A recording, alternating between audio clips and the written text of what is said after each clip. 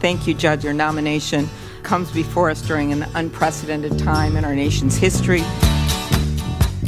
Oh, you got that right, sister. Senator, sister. Well, I don't know why I came here tonight. All right, Senator Klobuchar. I got the feeling that something ain't right. No, it ain't. I'm so scared in case I fall off my chair. And I'm wondering how I'll get down the stairs. Clowns to the left of me, jokers to the right. Here I am, stuck in the middle with you. Yep. Yes, I'm stuck in the From middle Pacifica with you. Radio in Los Angeles, this is the BradCast, as heard on KPFK 90.7 FM in LA, 91.7 FM KYAQ on the central coast of Oregon, and 106.7 FM KSO in Cottage Grove, Oregon. In Lancaster, Pennsylvania on 92.9 FM WLRI, in Hawaii on 88.5 FM KAKU, in Columbus, Ohio on WGRN 94.1 FM, in Palinville, New York on 102.9 FM WLPP, in Grand Rapids, Michigan on WPRR Public Reality Radio, and in Minneapolis, St. Paul on AM 950, the progressive voice of Minnesota. We're also heard streaming coast to coast and around the globe on the internets on the Progressive Voices channel, Netroots Radio, Indie Media Weekly, FYI Nation, NicoleSandler.com, Radio Free Brooklyn, GDPR, Revolution 99, Detour Talk, Radio Monterey, and Radio Sputnik. Blanketing planet Earth 5 days a week. I'm Brad Friedman, your friendly investigative blogger, journalist, troublemaker, muckraker. All-around swell fellow, says me, from bradblog.com. Thank you for joining us today, one and all. Good to have you here. As the world continues to spiral out of control, at least our country does. Yesterday, it was all-day hearings in the U.S. House Intelligence Committee on Donald Trump and Russia and classified intelligence leaks. Today, it's the confirmation hearings in the U.S. Senate for Donald Trump's nominee to the... his nominee, Judge Neil Gorsuch, to take the seat vacated by Justice Antonin Scalia more than a full year ago. I think we are now at about 13 months since Scalia died, and that seat on the Supreme Court, that stolen seat on the Supreme Court, has been stolen by Senate Republicans. Cable news have been, of course, covered both hearings yesterday and today at length, but should they be covering the Gorsuch nomination for a stolen Supreme Court seat on what will be a stolen Supreme Court, just the same way they do any old Supreme Court nomination? Should the media be treating this as politics as usual? I have been wrestling with this myself, Desi Doyen, even as you have been slogging through those Senate hearings all day, trying to, make sense of it all. Yeah, it's quite the conundrum. It is. How to cover a not normal situation. And I should add, on a personal level and as an American, I think that nobody other than Obama's nominee, Merrick Garland, who I don't even know that much about. I know that he's very, very well respected. I know that he's considered largely centrist as the chief of the appellate court in D.C. But I think that nobody other than him, frankly, ought to be even considered by Democrats in the U.S. Senate. That is on a personal level. Whether the Democrats are up for it or not, I don't know. They appear, as far as I can tell, for the most part, they appear to be, just like the media, sort of normalizing what is an abnormal situation. But as someone in the media, I really don't know the right way to cover this. As a news person, maybe I'm overreacting to it, to the stolen seat. I don't know. Am I getting it all wrong? I don't think we ought to be covering it in the same way we cover any other Supreme Court nomination over the past 250 or so years of this nation's history. So are the media getting it wrong? Are the Democrats getting it wrong? We'll be joined momentarily by a guest who may be able to help me sort all of that out. We will see. By the way, you can call your senator at 202-224 888-224-3121 if you have an opinion on whether they should filibuster Neil Gorsuch, Donald Trump's selection for the Supreme Court, on any basis you like. You can also use that same number, 202-224-3121, to call your congressman if you like, because in the meantime, as all of this is going on, there remains a lot that is getting lost in all of the madness, and that I would argue you need to know about. We're not going to be able to cover all of it, but here's one thing that I think you need to know, because this is coming in hot and heavy as we head towards a vote in the U.S. House on Thursday. Let me start here. James Waltemeyer, a police officer on unpaid medical leave, has been going to the hospital in Defiance, that's a small Ohio city, twice a week for physical therapy after leg surgery, all of it paid for by Medicaid. The New York Times reported over the weekend. Mr. Waltemeyer is 54 years old. He was able to sign up for the government health insurance program last year because Ohio expanded Medicaid to cover more than 700,000 low-income adults under the Affordable Care Act, or Obamacare. Waltemeyer, nonetheless, voted for President Trump, in part because of Trump's support for law enforcement. But now Mr. Waltemeyer is worried about the Republican plan to effectively end the Medicaid expansion program through legislation to repeal the health care law. Originally, the president said he wasn't going to do nothing to Medicaid, Mr. Waltemeyer said after a rehab session recently. Now they say he wants to take $888 billion out of Medicaid. That's going to affect a lot of people who can't afford to get insurance, Waltemeyer said. Yep. And I've got even worse news now for Mr. Waltemeyer.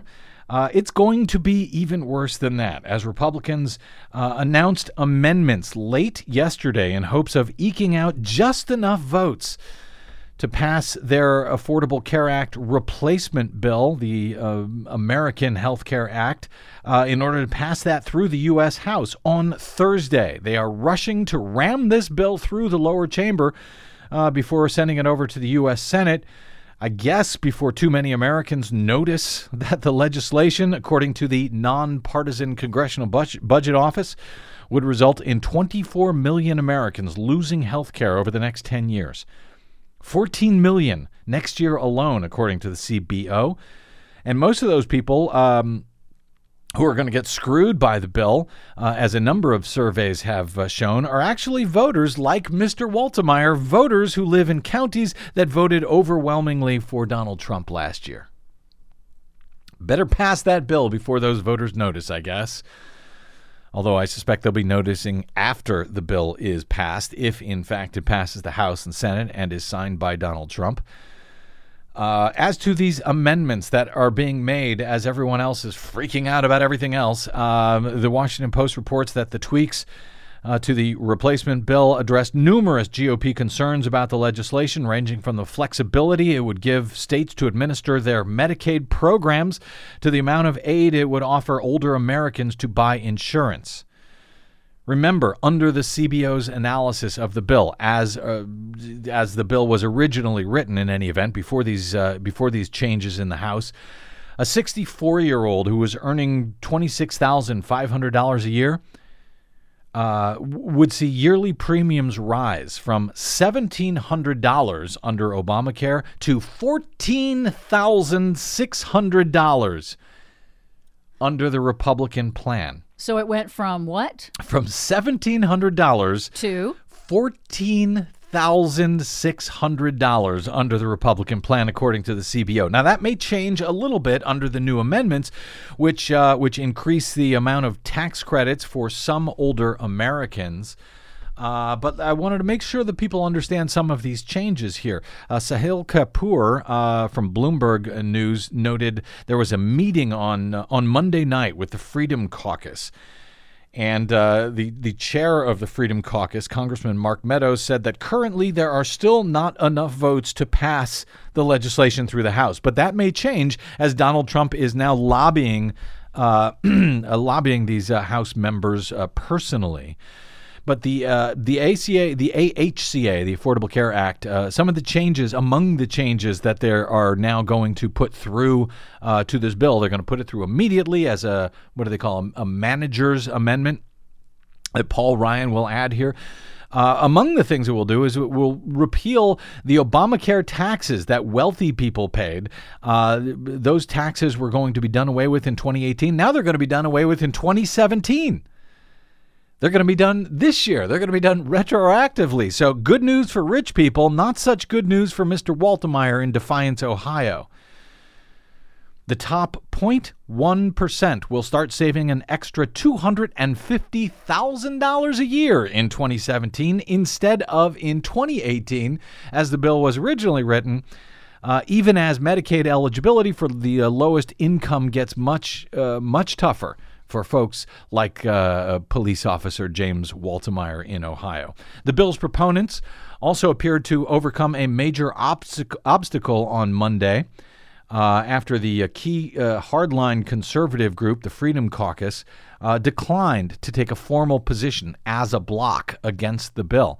The House Freedom Caucus had threatened for weeks to tank the legislation, drafted by Speaker Ryan and Donald Trump, arguing that it does not do enough to undo the 7-year-old Affordable Care Act. They don't like it because it gives away too much. It's not cruel enough for them. That's basically it. Yeah. Nonetheless, their decision not to act as a bloc now frees up House leaders and White House officials to persuade individual Freedom Caucus members to support the measure, which is now underway. They are being whipped and whipped hard, apparently. Some of the changes unveiled on Monday were made to placate those conservatives, such as accelerating the expiration of the taxes, as I mentioned, doing that sooner, further restricting the federal Medicaid program.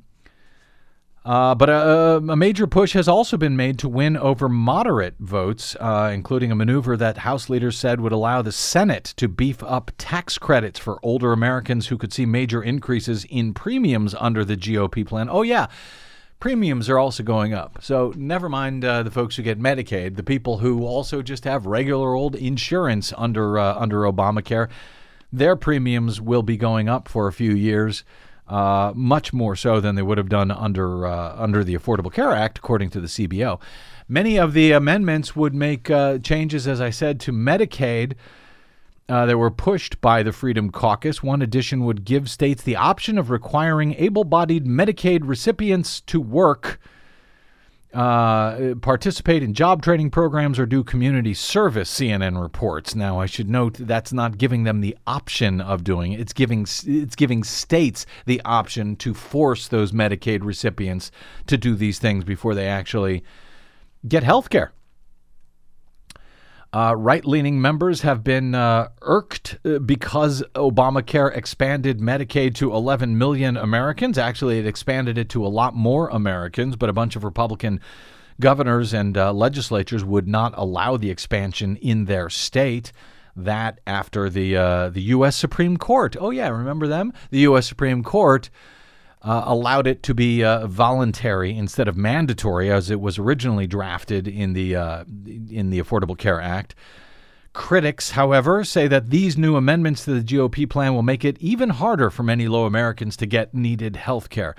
The revised legislation would allow states to opt to receive federal Medicaid funding as a block grant for adults and children in their program. Currently, the new bill would have allowed and would still allow. They can take the choice here. The current bill allows for giving states a set amount of money per enrollee, known as a per capita cap system. So right now, the way the bill had been written would give X number of dollars for each person in each state on Medicaid, no matter what their needs are. If their needs go way up, sorry, you ran out of money, you ran out of your allotted Medicaid money, good luck to you.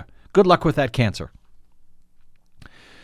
The change that allows now this block grant is even worse, because that means that states would receive a fixed amount of federal funding each year, regardless of how many participants are in the program in their state. That would reduce federal support for Medicaid even more, since the funding level would not adjust for increases in population and increases in enrollment. You get a fixed amount as a state. Good luck to you. Good luck with that cancer. Another alteration would immediately prevent states from expanding Medicaid at all. This is also a concession to the Freedom Caucus. Under the first version of the legislation, that enhanced Medicaid funding, that would stop as of January of 2020. But nothing kept these states from expanding the program before that if they wanted to. These Republican states who suddenly realized, hey, we could help millions of our citizens if we only expanded Medicaid and took that free federal money that they have been offering us now for the past 7 years. There were signs on Monday, however, that the bill had growing support among moderates in the U.S. House, at least a few of them, because of this extra money now that they're looking to put into these tax credits for these older and disabled Americans covered under Medicaid, and an additional $85 billion in aid that will be directed to those who will receive tax credits under the Republican plan if they are between the ages of 50 and 65. Several House Republicans from upstate New York won an amendment, a carve-out for New York State only. And only, by the way, 4 counties in New York State. This would allow counties in that state to keep hundreds of millions of dollars of local tax revenue that they currently forward to the state government to fund its Medicaid program. But this would apply just to those 4 counties, just to win the votes of those Congress members. Now, if you remember back to the fight over Obamacare, there was back in 2009 and 2010, Republicans had freaked out about similar carve-outs that were made for specific states. Oh, yeah. Remember this? Yes. Medicaid reimbursement boost that Senator Ben Nelson, Democrat from Nebraska, had won for his home state. Remember, Republicans, Fox News called it the Cornhusker kickback. Right. Yes, I remember now. Now they've got their own kickback that Huffington Post has called the New York carve-out, the Buffalo buyout. So that's in the new bill. Republicans, I guess, are now cool with that sort of thing in order to buy votes. But there are still a lot of folks in the Freedom Caucus who are opposed to this bill. Congressman Jim Jordan from Ohio said nothing has changed. We still got a lot of problems with this bill, but opposition is still strong with our group despite the changes. Congressman Mark Meadows, who founded the Freedom Caucus, said there are core things within this bill as it currently stands that would violate some of the principles of the Freedom Caucus. As in not being cruel enough, apparently. Apparently, that's exactly what they mean. So this is now unknown. Unknown if this thing is going to be able to pass the U.S. House. A whole bunch of U.S. senators have said that it will not pass the U.S. Senate, at least as it is currently written. But you know what? Never underestimate the Republicans' ability to come together politically when they need to. And you can always remember to call your congressman or go. encourage, your family and your friends who might be in states where these people are holding this up or making it worse. These Congress members, where they're making it worse. You can spread the word because your family members may not know, your friends may not know that this could affect them. And that's the problem. People don't know. People even don't know what they're enjoying from Obamacare, as flawed as that legislation is. A new Pew Research Center survey indicates that the number of Republicans making less than $30,000 a year who believe the federal government has a responsibility to ensure health coverage for all, that number has now risen from where it was last year. Last year, only 31% of those Republicans thought that the federal government should ensure health coverage for everyone. That number is now up to 52%. since just last year.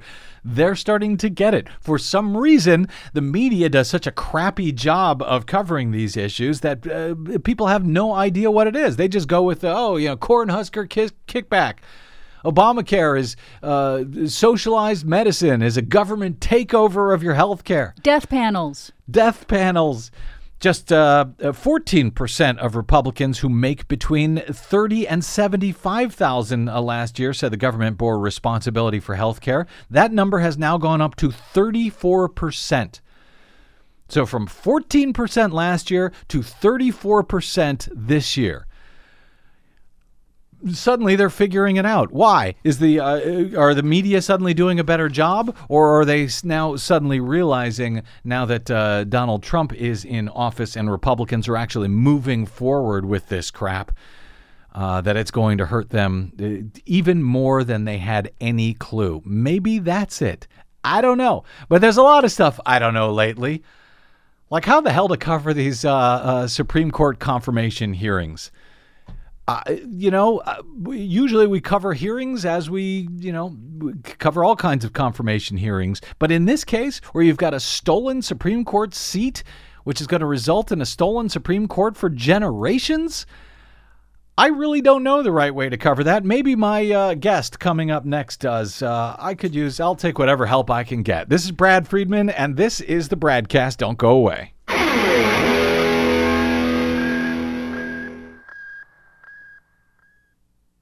Hi, this is Desi Doyen from the Green News Report and the BradCast. What the public hears on the public airwaves matters. At the BradCast, we do our best to bring you accurate news and analysis on the issues that actually matter, and we do it all independently, without corporate or political influence. But we can't do it without you, now more than ever. Please help us stay on your public airwaves by going to bradblog.com/donate to help keep us going. That's bradblog.com/donate. And thanks. Does that make me crazy? Does that make me crazy? Maybe it does. I don't know. Does that make me crazy? Welcome back to the BradCast. Brad Friedman from bradblog.com. I don't know. Maybe it's just me. Maybe I am crazy. The New York Times editorial board writes today, here's a good question for Judge Neil Gorsuch, who sat before the Senate Judiciary Committee on Monday and today for his confirmation hearings to be a Supreme Court justice. Why are you here? The only one honest answer would be, I shouldn't be. Under other circumstances, they write, Judge Gorsuch would be a legitimate nominee by a Republican president. The problem is how he got to this point in the first place. Judge Gorsuch became President Trump's nominee only after Senate Republicans' outrageous and unprecedented blockade of Merrick Garland, they write, whom President Barack Obama picked to fill the same seat more than a year ago and who, by all rights, should long ago have been sitting where Judge Gorsuch is now, introducing his family, smiling for the flashbulbs, and listening patiently as senators lecture him about the Constitution. But Senate Republicans made sure that would never happen, refusing even to meet with Judge Garland, the chief of the Federal Appeals Court in Washington and one of the most widely respected judges in the country, let alone give him a hearing or a vote. On Monday, the senators mostly acted as though they did nothing wrong and couldn't understand why Democrats were so upset. One exception was Senator Lindsey Graham of South Carolina, who admitted that he thought long and hard about whether the Republicans' blockade was justified. It was, he decided, because he was sure Democrats would have behaved the same way if the situation had been reversed. With the Senate remaining in Republican hands, the Times editorial board writes, Democrats have no power to block Judge Gorsuch's confirmation. If they attempt to filibuster, which would be an understandable reaction, it's highly likely the Republicans will eliminate that tool, as the Democrats did in 2013 for lower court nominations, and then Judge Gorsuch would sail right through. Writing at the American Constitution Society blog recently, Peter M. Shane, professor of constitutional administrative law at Ohio State University, offers a very similar sentiment. He writes, many reasons exist to oppose the nomination of Judge Neil A. Gorsuch to succeed the late Justice Antonin Scalia. This is especially so if you have principled objections to judicial methodologies that purport to constrain judges, but which, in the hands of conservatives, lead quite predictably to politically conservative outcomes. But even for senators, he writes, who think taking a judge's legal views into account is somehow inappropriate, a perfectly principled reason to oppose the Gorsuch nomination is to avoid rewarding Senate Republicans' 2016 assault on constitutional governance and the Obama presidency. The issue is not just comeuppance, he writes, for the mistreatment of Judge Merrick Garland. The issue is whether there remains any institutional penalty for sabotaging constitutional norms. Well, that's a very good question. And so far, it does not seem like there is any such penalty. Gorsuch's confirmation hearings move forward today, almost as if there was nothing at all unusual about this, aside from the occasional short statement made by one of the Democratic senators on the Judiciary Committee. Here was Vermont Democratic Senator Patrick Leahy, for example, earlier today. Now, you know from our earlier discussions, and I had told you, very frankly, that, of course, I felt that if the Republicans had followed the Constitution and practiced, Chief Judge Merrick Garland would be on the Supreme Court today. Since this committee began holding hearings, public hearings of Supreme Court nominations, began in 1916. I wasn't here at that time, but it has never denied a hearing or a vote to a pending nominee ever until Chief Judge Garland. I think it was shameful. I think it has severely damaged the reputation of this committee. I think it has severely damaged the reputation of senators who concurred with that. We were anything but the conscience of the nation in that regard, and those who proudly held their hand up to this and swore that they would uphold the Constitution of the United States did not. That was Vermont Senator Patrick Leahy. He then went on with a fairly routine line of questioning for Judge Gorsuch concerning his record, his views, other questions that, as is now the tradition in these hearings, the nominee avoided answering with any real substance, asserting that he might be asked to oversee a related case in the future, so he didn't want to prejudice the matter in some way. So is there any institutional penalty, as Professor Shane asks at ACS, for what, at least in my view, is not just the blatant theft of a U.S. Supreme Court seat by Republicans, but with it the blatant theft of the Supreme Court itself for potentially a generation or more? Since Gorsuch would give so-called conservatives, Republican appointees, a 5-4 majority on the court that would have otherwise gone Democratic after a generation of liberal jurists being in the minority on the court.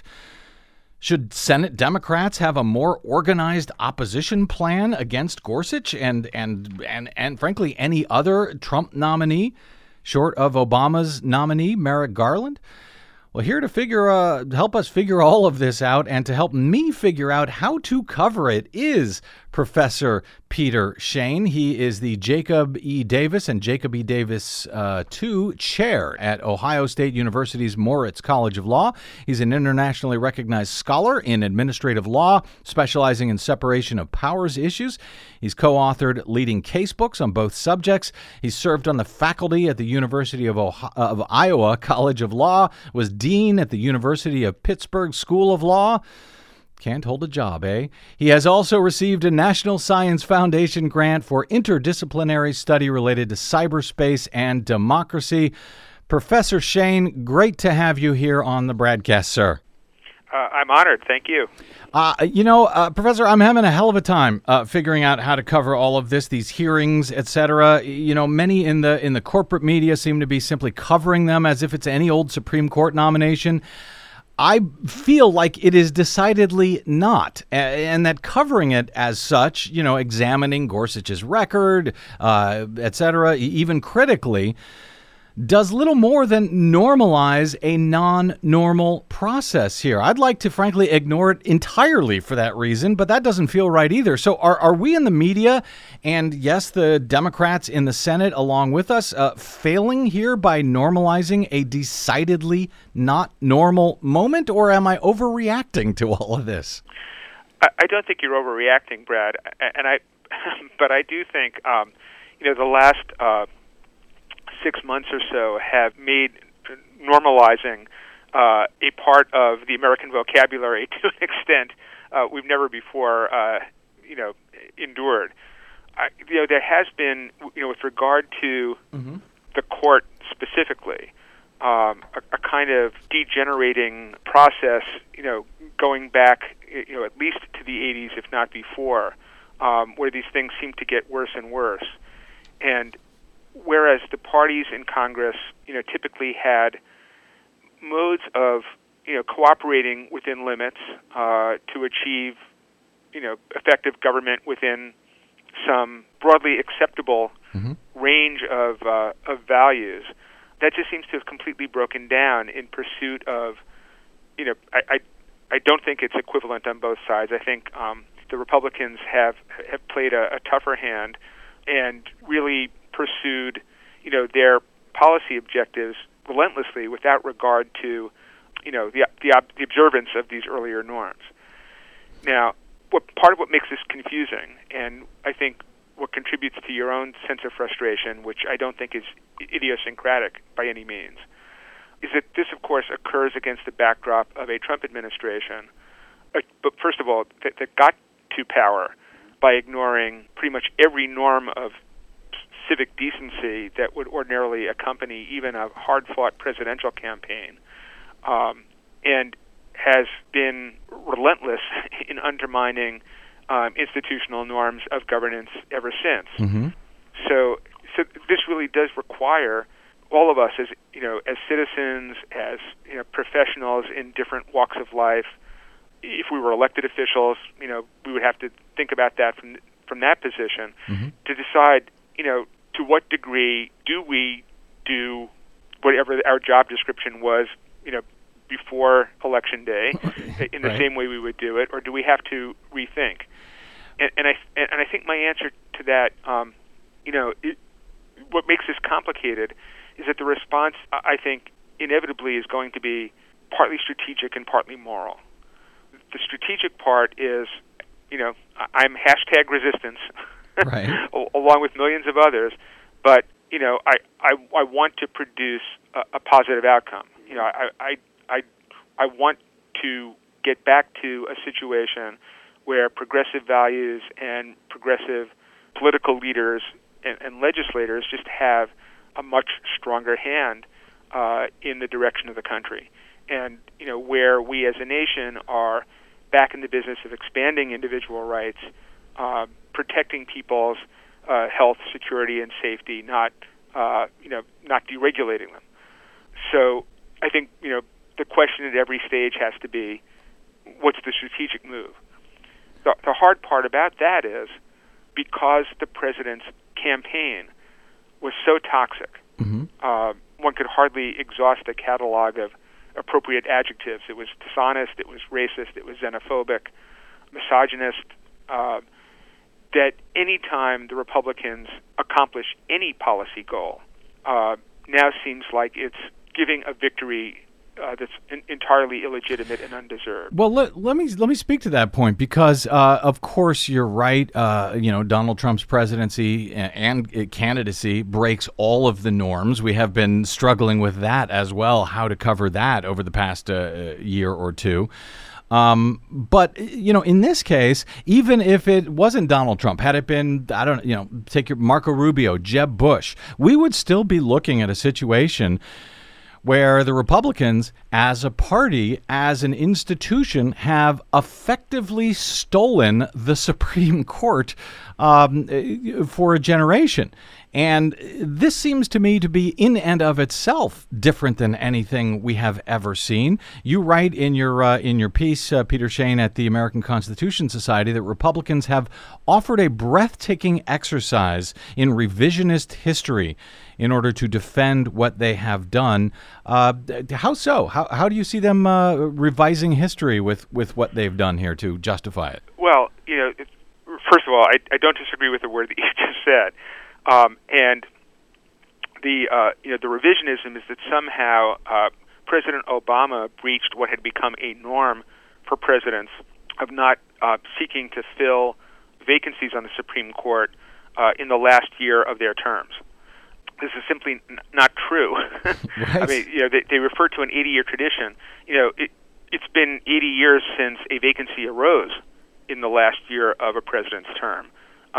That's why I said, the one moment in which I indulged my sarcastic instinct in that essay was to say you might as well refer to a 228-year tradition of not nominating people to fill non-existent seats on the Supreme Court. Right. There's no other principle that they can rely on. There are 6 instances in which the Senate kind of refused to go forward with the normal process, all in the 19th century. None of them involved actually, 3 of them didn't involve elected presidents at all. They were all people who took office because of a predecessor's death. And the other 3 cases all involved vacancies that arose between the election, after an election had already occurred. Okay. This is not, 8 months ahead of an election. So there is no close precedent. And the idea, and the line that the GOP was using is, this is something for the people to decide. And I completely agree. The people decided in the year 2012 that for the years 2013 to 2017, the President of the United States would be Barack Obama. He wasn't elected to a 3-year term. He was elected to a 4-year term. And in nominating someone, he was performing his constitutional duty, and the Senate had a constitutional obligation to give Judge Garland a hearing. And the reason they didn't, I would say 2 things.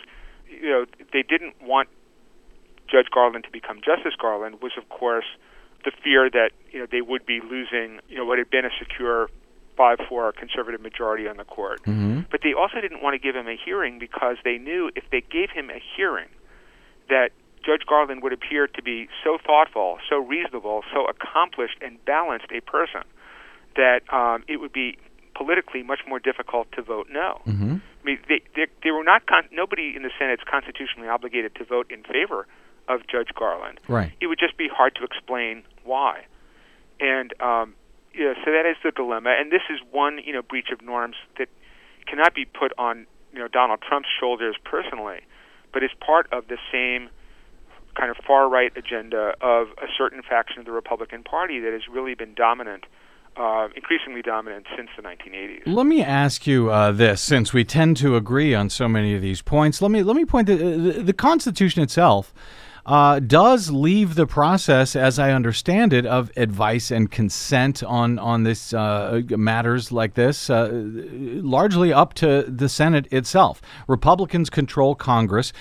And they did control the Senate last year when Garland's nomination came up. Can't they take up that role essentially any way that they want, the advice and consent role, including, advising the President Obama in this case, that they will not consent in any way, as they did with Merrick Garland? Isn't that their right? Isn't it perfectly legal and legitimate? It may be different than tradition and norms, but other than that, they can do whatever they want. It's totally legal, and we should just all sort of suck it up and get used to it. I think, the trick in that question is defining what it means to be legal. If you define as legal anything that can be done without fear of a kind of judicial rebuke, then yes. I mean, Justice Garland had no court in which he could have appeared to seek an injunction requiring that he be given a hearing. Mm-hmm. But it was Supreme Court Justice, a Republican, a former governor of New York, Charles Evans Hughes, once wrote a very important line. He said, behind the precise words of the Constitution are postulates that limit and control. And what he meant by that is that, this is not just a text in which everybody gets to push their authorities to the absolute limits of what language would permit. The document has to be implemented considering, the full implications of its values and overall structure. Could the Senate get away with saying, we're not going to give a hearing to any person nominated to be a judge unless they have declared Jesus Christ their personal Savior? Yes, they could get away with that, but that wouldn't make it constitutional. It would be a violation of the Establishment Clause. Mm-hmm. And when the Senate said, we're not going to even meet with Judge Garland, we're not going to give him this process, they were not taking seriously their obligation, which is equivalent to the president's obligation, to preserve and protect the Constitution. The reason for the confirmation power going to the Senate was, in fact, primarily to check potential corruption and cronyism in terms of presidential appointments, which is interesting, perhaps, given our current president. But what has happened, it's common to say that the current situation we're in started with the Bork nomination.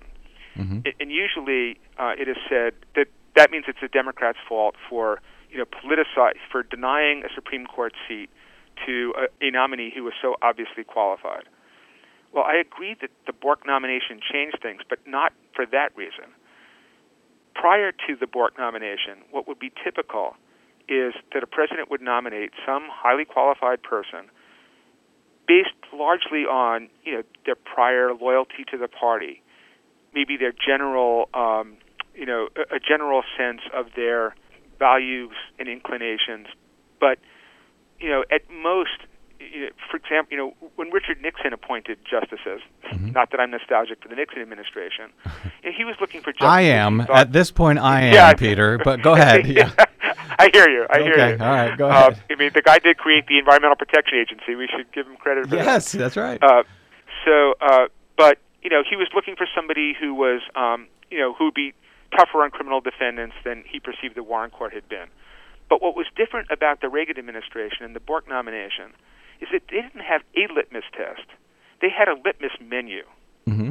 And Bork was picked not because he would be generally more conservative on some particular issue on which President Reagan had run, but because it was assumed that he would take a hard stance on a whole series of issues, to which the administration was basically pledging its allegiance. But even in that process, Peter, they went through the proper process. They held hearings. They continued forward as normal, and arguably they did their job of advising and consenting in that case.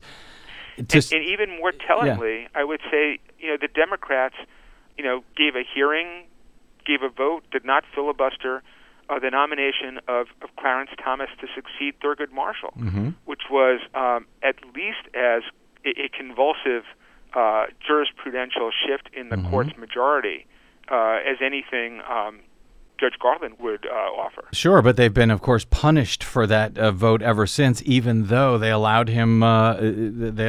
Clarence Thomas on the court. Now, we got just a few minutes left here, Peter Shane. Republicans have argued.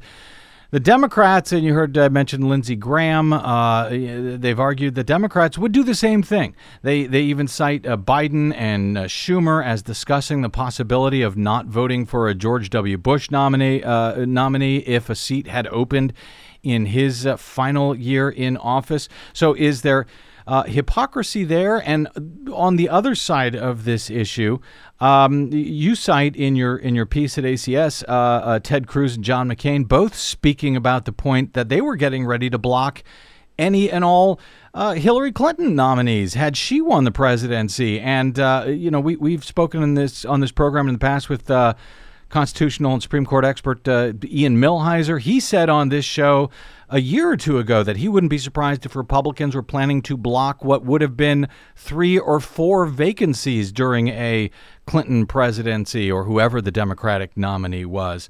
So do you agree, I guess, that have Democrats in the past, in fact, suggested they would do the same thing? And what about Republicans had, in fact, Hillary Clinton won? Two-part question for you. Yeah, actually, there are at least two parts in there. At least, part yes. one is, I think, Schumer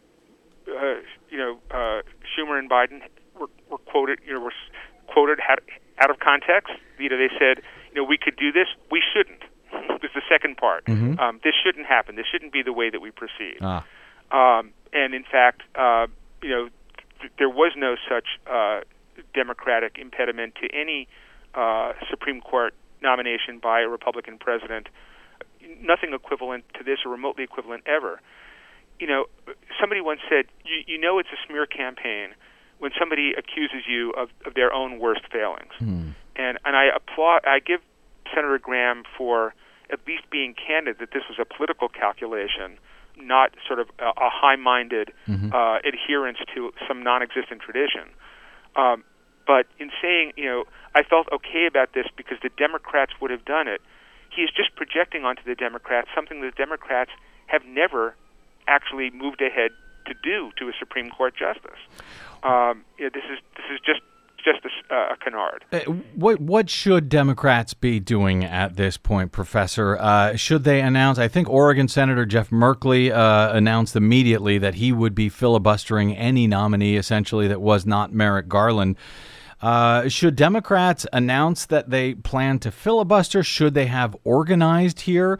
Because right now, this thing seems to be moving forward as business as usual, politics as usual, and the media are covering it by and large in that way. So what should be happening in a abnormal situation like this, as you see it? Well, in terms of the media, and I'm in a fact-based profession as well. Right. Our job is to just be as relentless and as accurate as we can be in pursuing and describing the truth. So we should just rededicate ourselves to being as conscientious as possible to doing what really are our jobs. As for the Senate, I guess there are two schools of thought. I'll try to be brief.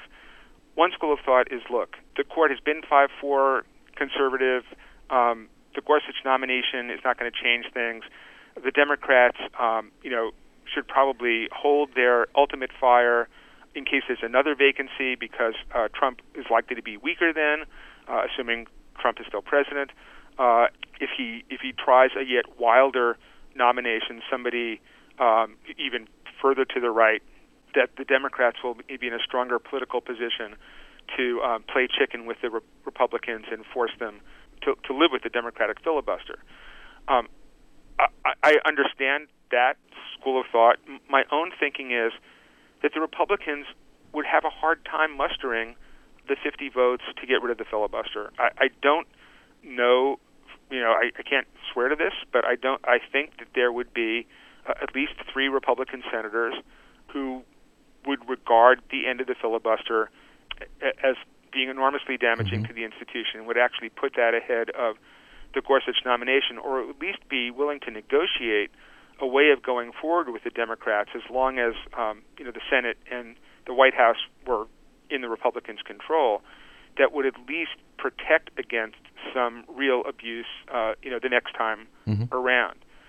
But it seems to me that the Democrats very frequently just anticipate the political defeat that lies ahead, and so just keep their powder dry for a fight that never happens. All I can say is, and it's above my pay grade to tell the Democrats in the Senate how they should behave, but I will say that insofar as they're worried about political blowback for being a fierce party of resistance, that's what the Republicans have been increasingly since 1980. If they paid a penalty for it, I haven't noticed. You're absolutely right. And by the way, not to mention, even if they did, as you described, try to keep their powder dry in case there's a more radical nominee next for the next vacancy, they'll just blow up the filibuster then, at that point. So, if they're going to blow up the filibuster, I think I'm with you. I think I'm with what you're suggesting, Peter Shane, which is go for it now. Call their bluff, and let's find out what happens. Professor Peter Shane of Ohio State University's Moritz College of Law. It's been very good to have you here, very helpful as we try to figure this out. And please don't be shocked or surprised if we call you in the future to help us continue figuring out this fine mess. Well, thanks for reaching out, Brad. It's been a pleasure talking with you. You bet. You can find Peter Shane and his article, A Principled Reason to Oppose the Confirmation of Neil Gorsuch at the American Constitutional Society. And you can find him and follow him on the Twitters at Peter M. Shane. Thanks, Professor. You're very welcome. Thank you. Okay, one more quick break, and we're back with a few more minutes on the BradCast. I'm Brad Friedman. Don't go away.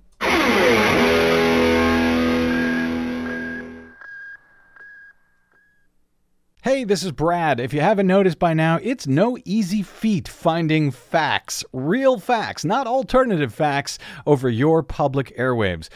We try to bring you real facts, truth, and clarity without fear or favor each and every day on the BradCast. But we need your help to do it. If you enjoy the show and or get something from it, please give back a bit if you can by visiting us at bradblog.com/donate.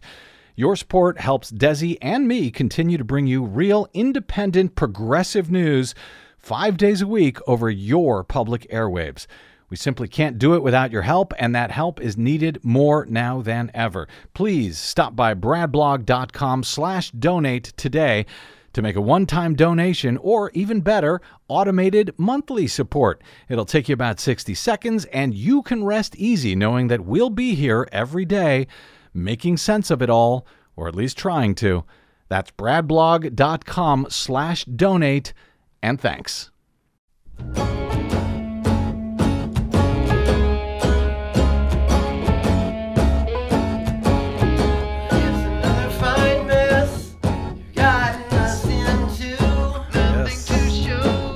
Welcome back to the BradCast. Another fine mess indeed. Brad Friedman from bradblog.com. The new survey from C-SPAN released this week. We're talking about the Supreme Court and the way the media are covering the confirmation hearings, my wrestling with how to do it. Well, I don't know how to do it, but I do know that the media apparently ain't done a good job with pretty much anything. This survey from C-SPAN finds that only 43%.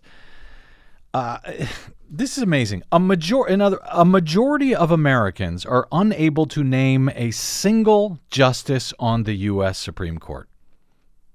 A majority. Only 43% of U.S. voters can name a Supreme Court justice at all, can name even one, according to C-SPAN, a survey that comes as Trump's Supreme Court nominee Neil Gorsuch began confirmation hearings on Monday. According to the survey, Desi Doyen, who do you think is the most named Supreme Court justice? Who are most Americans able to name on the court? Let's see. I would say Ginsburg. Very personally. good. Yeah. No, you got it really? right. Yeah. Oh, yeah. Well, Justice, she's such a meme, and so deservedly so. Justice Ruth Bader Ginsburg, the notorious RBG, was named by more than her fellow justices. However, just 16% of those surveyed were able to give her name. Chief Justice John Roberts, yeah, I know. She was number one at 16%. Justice John Roberts, Chief Justice, was followed behind her at 12%. And Justice Clarence Thomas was named, was named by 10% of people surveyed. I guess they were people who were alive in the 90s. Yeah. And remember the last time we had an actually contentious Supreme Court coverage, Supreme Court hearing with Justice Thomas. Well, that's fascinating because I'd be interested, I'm sure they didn't poll, but I'd be interested in finding out if they could name any Supreme Court justice from ever. From ever, yeah. Well, even the current ones they can't name, so I don't know if they're going to name the historic ones. Just 3% were able to name Justice Sonia Sotomayor. Oh. But that's a tough name to remember, so I'm not surprised. Anthony Kennedy, Samuel Alito, Elena Kagan were named by just 1%, while no one among the 1,032 likely voters surveyed named Justice Stephen Breyer. Really? Isn't that sad? Yeah, I was hoping it would be Alito. Over 1,000 people, nobody named Stephen Breyer. He was confirmed more than 20 years ago. When asked if decisions made by the U.S. Supreme Court have an impact on their everyday life as citizens, however, 90% responded they, quote, totally agree. 90%. And yet, they can't name the Supreme Court members. Also, according to the survey, by the way, 3 in 4 likely voters supports cameras in the Supreme Court. Maybe that would help. Oh. Or maybe that would hurt. I don't know. All right, very quickly here, see if I can get this in. In December of 2011, Donald Trump had tweeted, quote, "The habitual vacationer, Barack Obama, is now in Hawaii. This vacation is costing taxpayers $4 million. While there is a 20% unemployment. In fact, at the time, unemployment rate was actually 8.5%, not 20%. Back in 2011, Trump later tweeted, President Barack Obama's vacation is costing taxpayers millions of dollars. Unbelievable. Well, Donald Trump came back to D.C. on Monday following his 5th weekend vacation trip down to Mar-a-Lago in his resort in Palm Beach, Florida. His 5th weekend trip to Mar-a-Lago alone since in the 2 months that he's been president. I think yesterday I said it's only been 3 months. Yeah. Wishful thinking. Only been 2 months. The trip was taken just after Trump introduced his proposed budget plan late last week, aiming to cut billions in aid to the poor in favor of billions of new spending in the military. But as the UK Independent noticed, Donald Trump could reverse his recently announced cuts to the arts, to the poor, to elderly services if he cut out those trips to Mar-a-Lago and lived permanently in the White House mansion instead. Calculations show 4 programs that face complete elimination, which tackle homelessness, unemployment among those over 55, participation in the arts, and helping the poor access higher education. Those programs could be maintained at the cost of the president's trip to his private Florida resort alone over the next 4 years. Those services amount to a total of $597 million that will be cut, well, if Donald Trump has his way. That is just less than $600 million that it will cost for Trump's Mar-a-Lago visits, the way the costs are estimated over the course of his term if he keeps it up. Wow.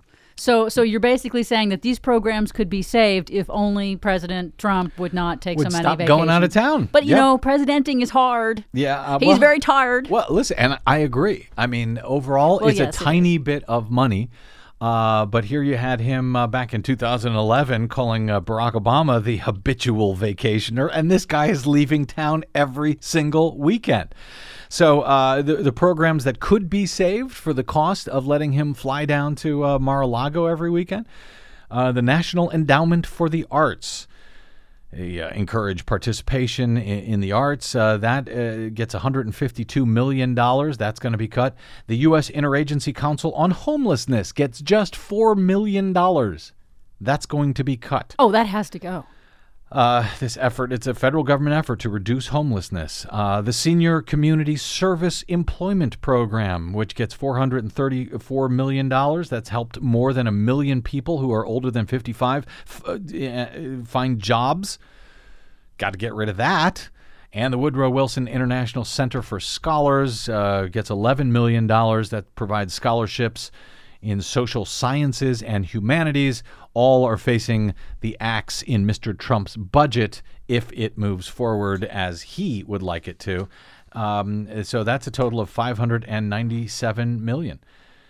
And that's based on the president spending every weekend of his first 33 days in office at the Palm Beach estate, which cost an estimated $10 million. So Americans must foot that bill, $3 million each time he travels down to Mar-a-Lago, coming out to $600 million over the 4 years. Trump's frequent visits to Mar-a-Lago, they note, stand in contrast to his pledges during the campaign. He told a reporter back in 2015, quote, I would rarely leave the White House because there's so much work to be done.